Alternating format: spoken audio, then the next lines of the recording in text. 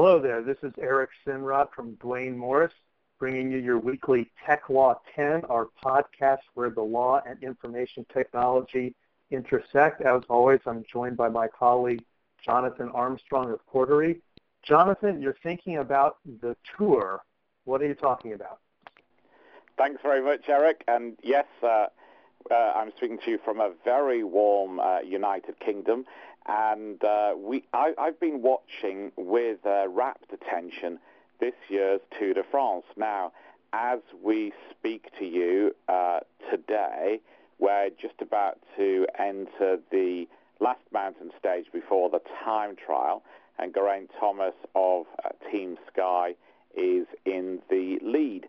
And what's been striking on some of these mountain stages is the communication between the teams on the road. Now, I used to follow, not literally, but follow on television the Tour de France as a child when I had a really a great time being on a campsite in France and having an old French guy explain to my brother and I how the Tour de France worked, and it really improved our French, but also our passion for road cycling, which I think lapsed some years ago for various reasons. You'll probably guess at them when I give you some names later on.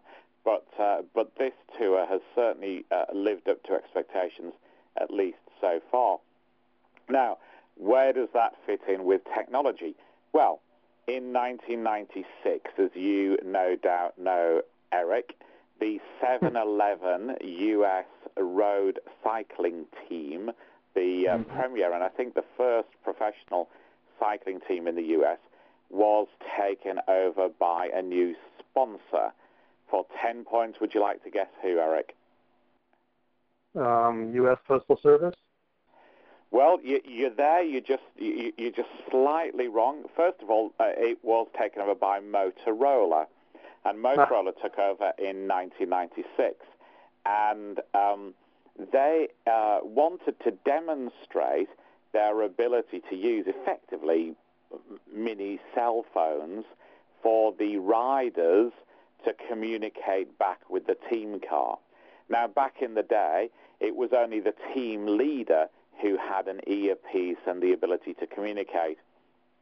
But then gradually, more people on the team started to get earpieces, and traditionally, teams had always communicated with their coaches, their management, their director sportif, by sending one of the team back to the end of the peloton, to the team cars, to talk to their team director through the window of the car that he was following in.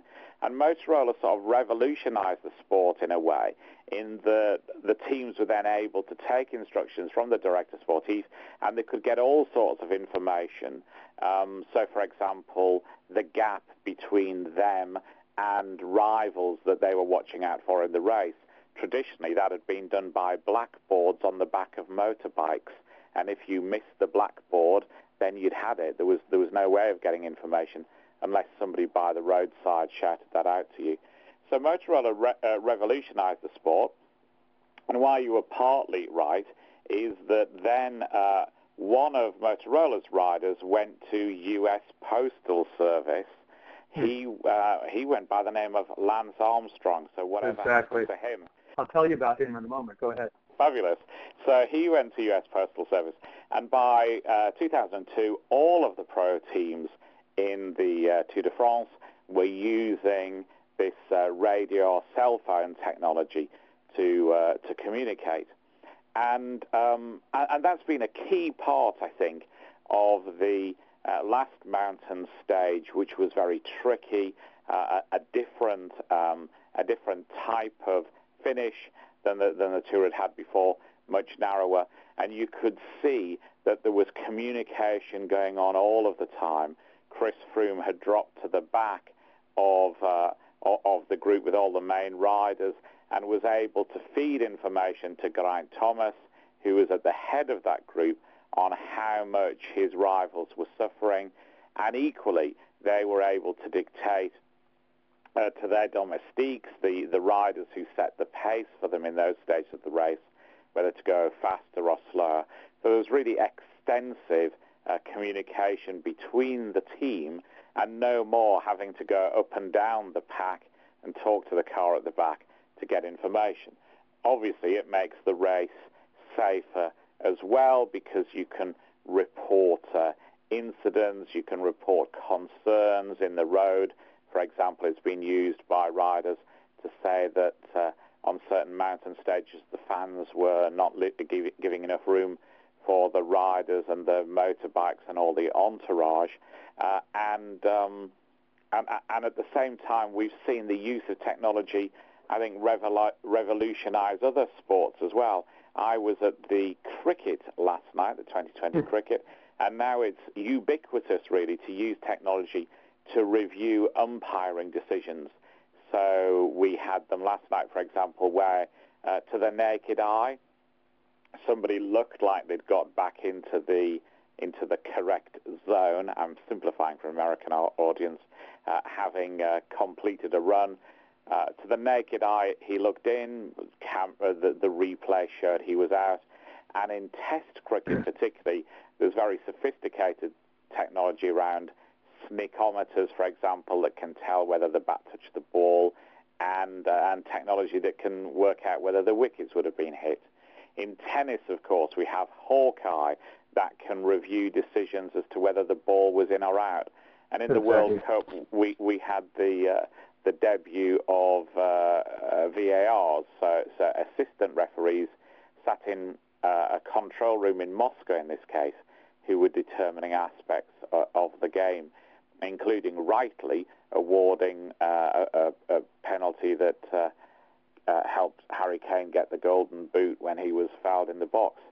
So my point being that technology has had a huge aspect on how we watch sport, but also how sport happens. And sometimes I think it passes us by. Sometimes we think that football and cricket and cycling and tennis are the same as they ever have been.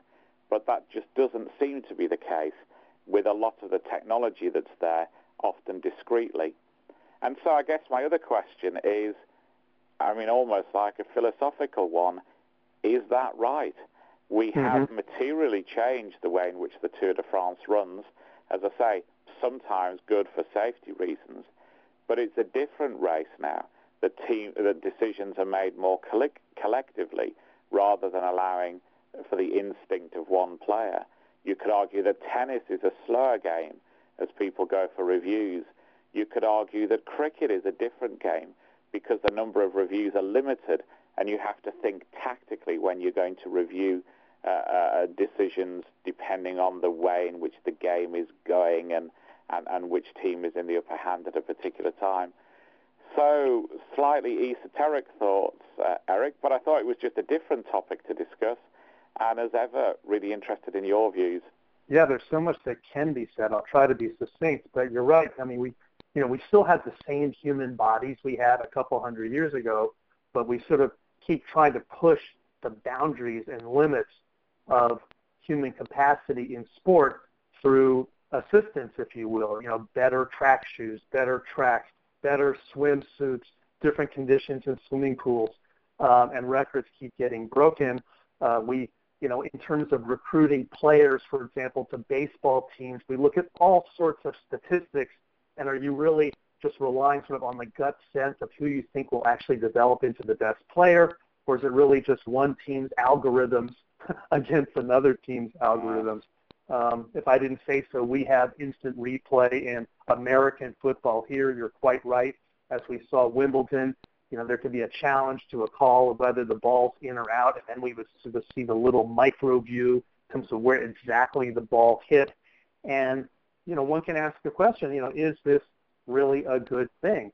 For example, when records get broken, can we really compare, one track time or swim time, versus one from 50 years ago when conditions were quite different?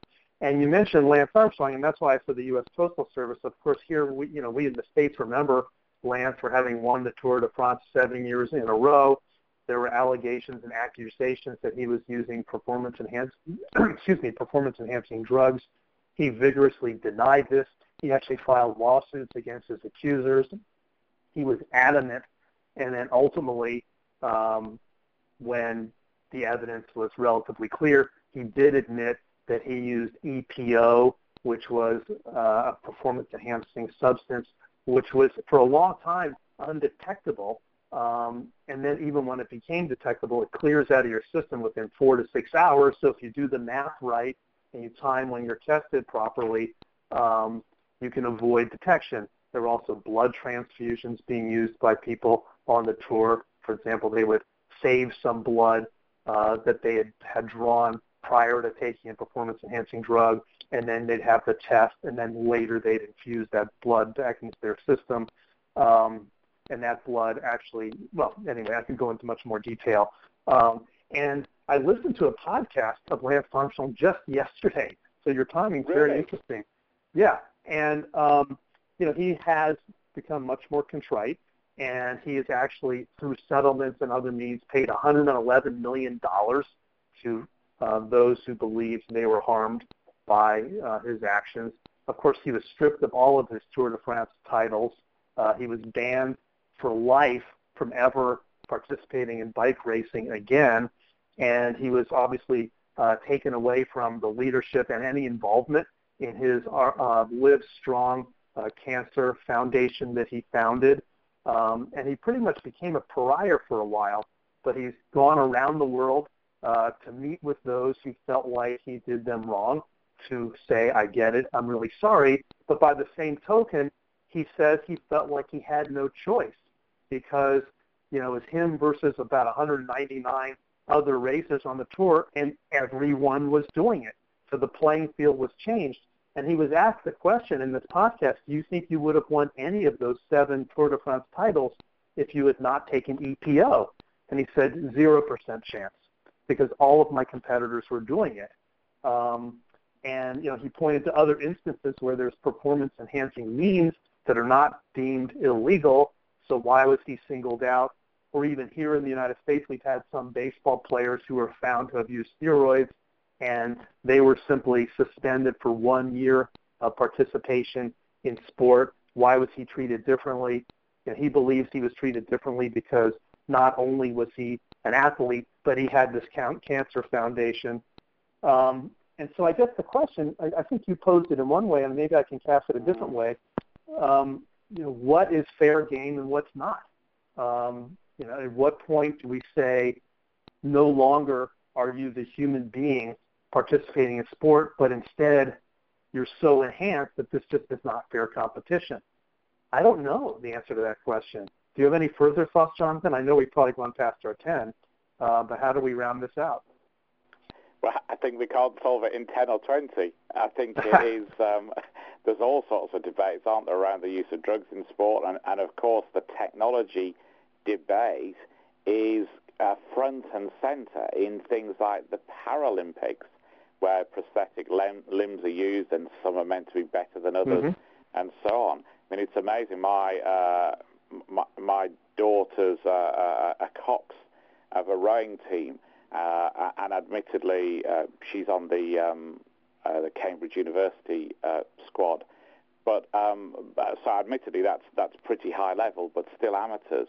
But the way in which sports at all levels are professionalized, and the pressure to get what the director of Team Sky has called marginal gains each time is incredible, isn't it? But yeah, I think they're amazing issues, but probably ones that we're not going to solve in one podcast alone. Lance Armstrong has 5 children, by the way. One of his sons is a football player at a well-known university called Rice University. But Lance actually hosts a podcast. I believe it's called The Forward. And in that podcast, he interviews people who earlier in life have fallen from grace, whether they're athletes or politicians or otherwise.